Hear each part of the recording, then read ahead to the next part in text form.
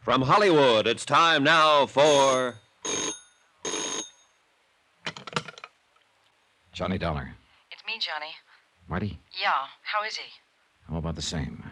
Dr. Morton just gave him another transfusion. Has he been able to say anything yet? He hasn't even been conscious. Why, Marty? Well, who's there with you? Joe Crayley and the city attorney. Look, Johnny, I've got to talk to you right away. All right, go ahead and talk. No, not on the phone.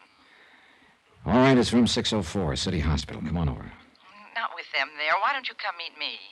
Because Shorty Wells is the key to this whole case. If he's able to talk before he dies, I want to be here to listen. Suppose I tell you I'm ready to talk, Johnny. Are you telling me? I'm in an all-night lunchroom right across the street from the hospital. Can you come over here? All right, Marty, I'll gamble with you.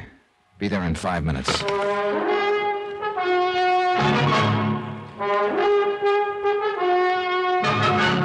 Tonight and every weekday night, Bob Bailey in the transcribed adventures of the man with the action-packed expense account. America's fabulous freelance insurance investigator. Yours truly, Johnny Dollar.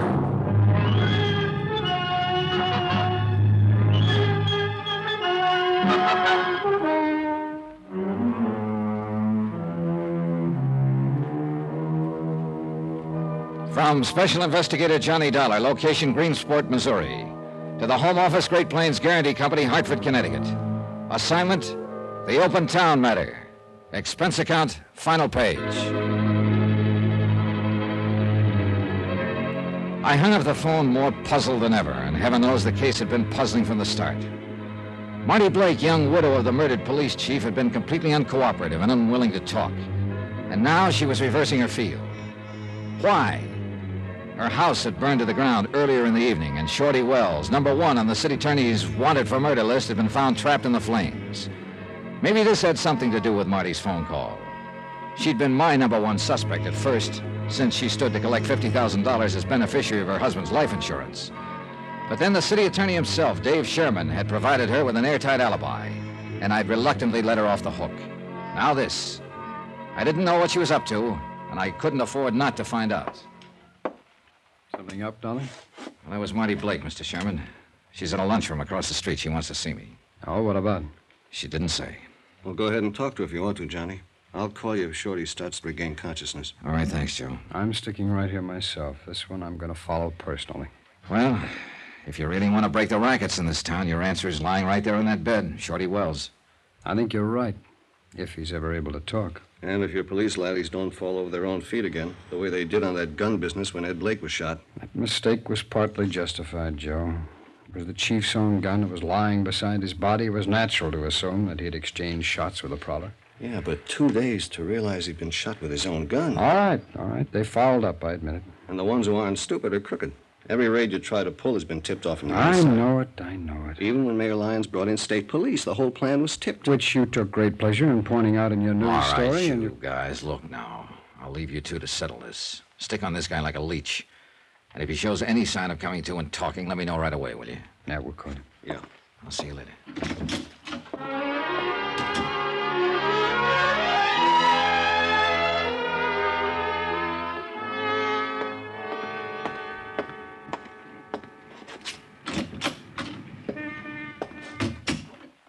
Back here in the booth, Johnny. Right. Well, what's on your mind, Marty? Sit down, Johnny. Here, come on. Why not? Well? The waiter's in back if you'd like some coffee or something. No, thanks.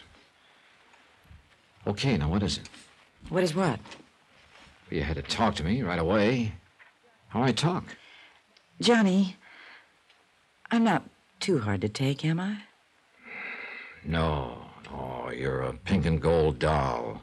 Wild honeysuckle and a handful of stars. At least that's what a couple of guys said today. I don't care what a couple of guys said. What do you say, Johnny? I guess the description fits, as far as looks are concerned. And if that's all you want to talk about... No, wait, Johnny. I'm in the clear on this. You know that. The night my husband was killed, I've got an alibi nobody could shake, right? Well, I'm pretty well convinced you didn't pull the trigger, if that's what you mean. And you could convince the insurance company, too, couldn't you? If you would. Oh, yeah. Yeah, they'd go pretty much on my reports. But I don't Well, why see... don't we get this settled and over with? Why don't you be nice, Johnny, and turn in a real good report? Oh, so that's the pitch. Well, it's not a pitch. I didn't do it, so why can't you tell them so? Why don't we get some more answers first to a lot of questions? Explain a few odd angles, maybe. Like what? Like the fact that you heard the noise and woke up, that you sent your husband downstairs, that you turned on the light behind him and made him a perfect target for whoever held a gun. Johnny, Like the fact that you filed your insurance claim less than 24 hours after your husband was killed. Suppose we hear what Shorty Wells has to say before I make any report.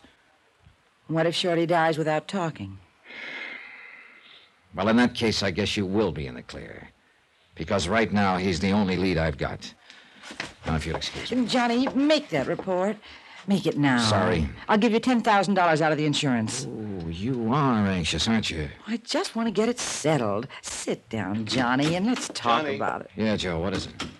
Fireman I know just came by the hospital, Johnny. They found out why Shorty fired those shots just before he ran out of the blazing house. Why? That cellar door was padlocked on the outside. He had to shoot the lock off to get out. Then he probably didn't set the fire after all. Not if he was locked in the basement. What about that, Marty? Was he the one who was supposed to die in the fire? If he was hiding out in my cellar, I didn't know anything about it. Just another one of those odd angles, huh? Oh, stop it. Johnny, by the way, what you want to see me about? See about, what do you mean? Well, yeah, the nurse said you phoned the hospital. Said you wanted me to meet you here. You mean you didn't? Come on, Joe, let's get back there.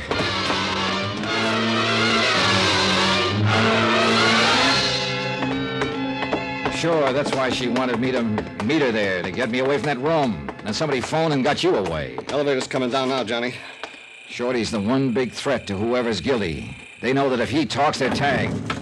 You get up to his room No, before... I thought... Mr. Sherman, leaving? Well, yes, somebody phoned. It's the mayor. He wants me to meet him across the street. Anybody up there with Shorty Wells?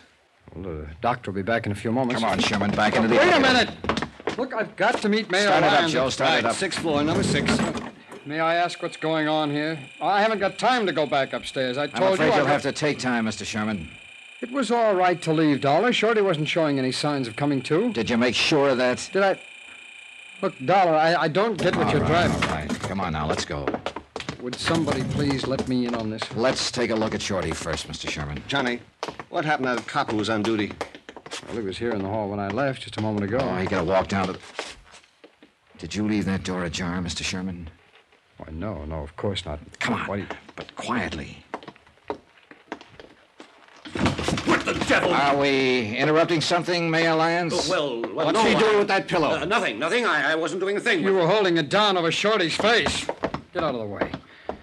I think you were Shorty's dead. You smothered him with that pillow. Oh, no, he was dead when I came in. I was just moving the pillow, Dave. Did you have to get us all out of this room and then send the police car away just to move a pillow? Mr. Dollar, are you suggesting Well, that I I'm might have- suggesting it for one. Dollar, I've been sure for months that Mayor Lyons was back of the rackets here, but I didn't have any way of proving it. Until now, perhaps? Until now, Mayor. Very well, don't move, any of you. Oh, now, wait a minute. That gun isn't really your answer, Mayor. There are 3 of us, you know. You can't get us all. Stay back, Dollar. Tell me something. Why did you have Ed Blake killed? Wasn't he one of your own boys? I can tell you why, now. Ed Blake was going to pull out of the rackets, Dollar, and spill the whole setup to me. That was the reason for that fishing trip. Then it must have been Marty who tipped off Mayor Lyons. Sure, it figures. She loved that racket money that Ed was bringing home, and Shorty Wells was in town with a grudge against Ed already. Well, it was real convenient for you, wasn't it, Mayor? As a matter of fact, Dave, it was very convenient. Then Shorty hid out in the cellar of Marty's house until she decided things would be less complicated if she locked the cellar door and burned the house down. Marty was a weak link, you might say. Stay back, Dave. Now, you better give me the gun now, Mayor. No, get back. Do what he says, Mayor. You haven't a chance. I'm warning you, Dollar, if you try Yeah, to... I hear you. But I doubt if you can... Let go of it, Mayor. Drop that gun. Let go of... No! Thanks. Now, if Look you... out, he's getting away. Lock the doors. You never stop me for... Look out! That window! You tripped.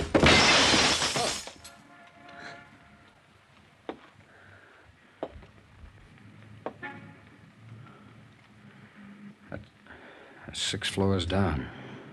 Yeah. Well, he got out of being prosecuted. As a matter of fact, There's nobody left to prosecute. You want to bet?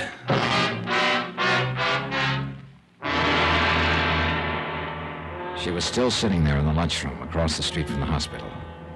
And she'd heard what had happened. I knew it the second Dave and I walked in, from the half smile of triumph on her face, and from the way she greeted me. Too bad, Johnny. You should have taken my offer because I don't need your help now. Your company's going to have to pay off. I'm really in the clear now. You are, huh? And poor Dave, with nobody left to prosecute. He still has you, Marty. Accomplice to your husband's murder. Johnny. Shorty died without talking. Mayor Lyons is dead. No witnesses, no case. Sorry, Marty. There is a witness. Oh? Who? You. What are you talking about? What's that paper? Well, you intended it to be an insurance claim. But actually, it's more of a confession. Signed and witnessed. What? You were over-anxious, Marty. And you filled it out in complete detail. It says, "We found my husband's body at the foot of the stairs." That's right. That he'd been shot and killed with his own gun. Well, it's true, isn't it? That's what happened. Yeah. But this claim was in the main office of the insurance company less than 24 hours after your husband was killed. The police didn't find out he'd been shot with his own gun until 2 days later. Real neat confession, huh, Marty?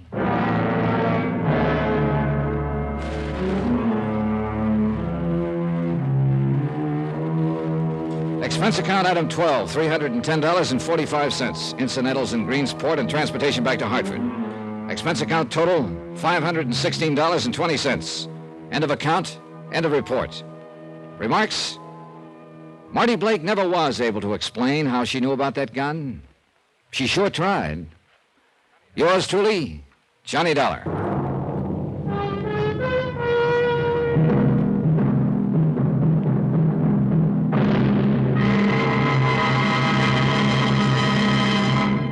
Now, here's our star to tell you about next week's story. Before I do that, please let me say thanks to all of you who are so kind about writing and telling us how much you like Johnny Dollar.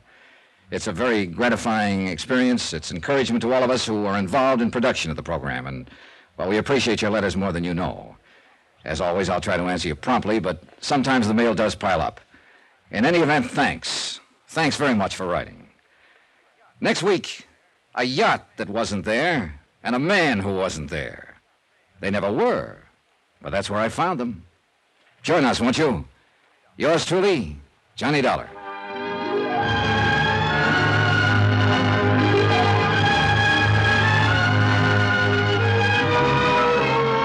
Yours truly, Johnny Dollar, starring Bob Bailey, is transcribed in Hollywood.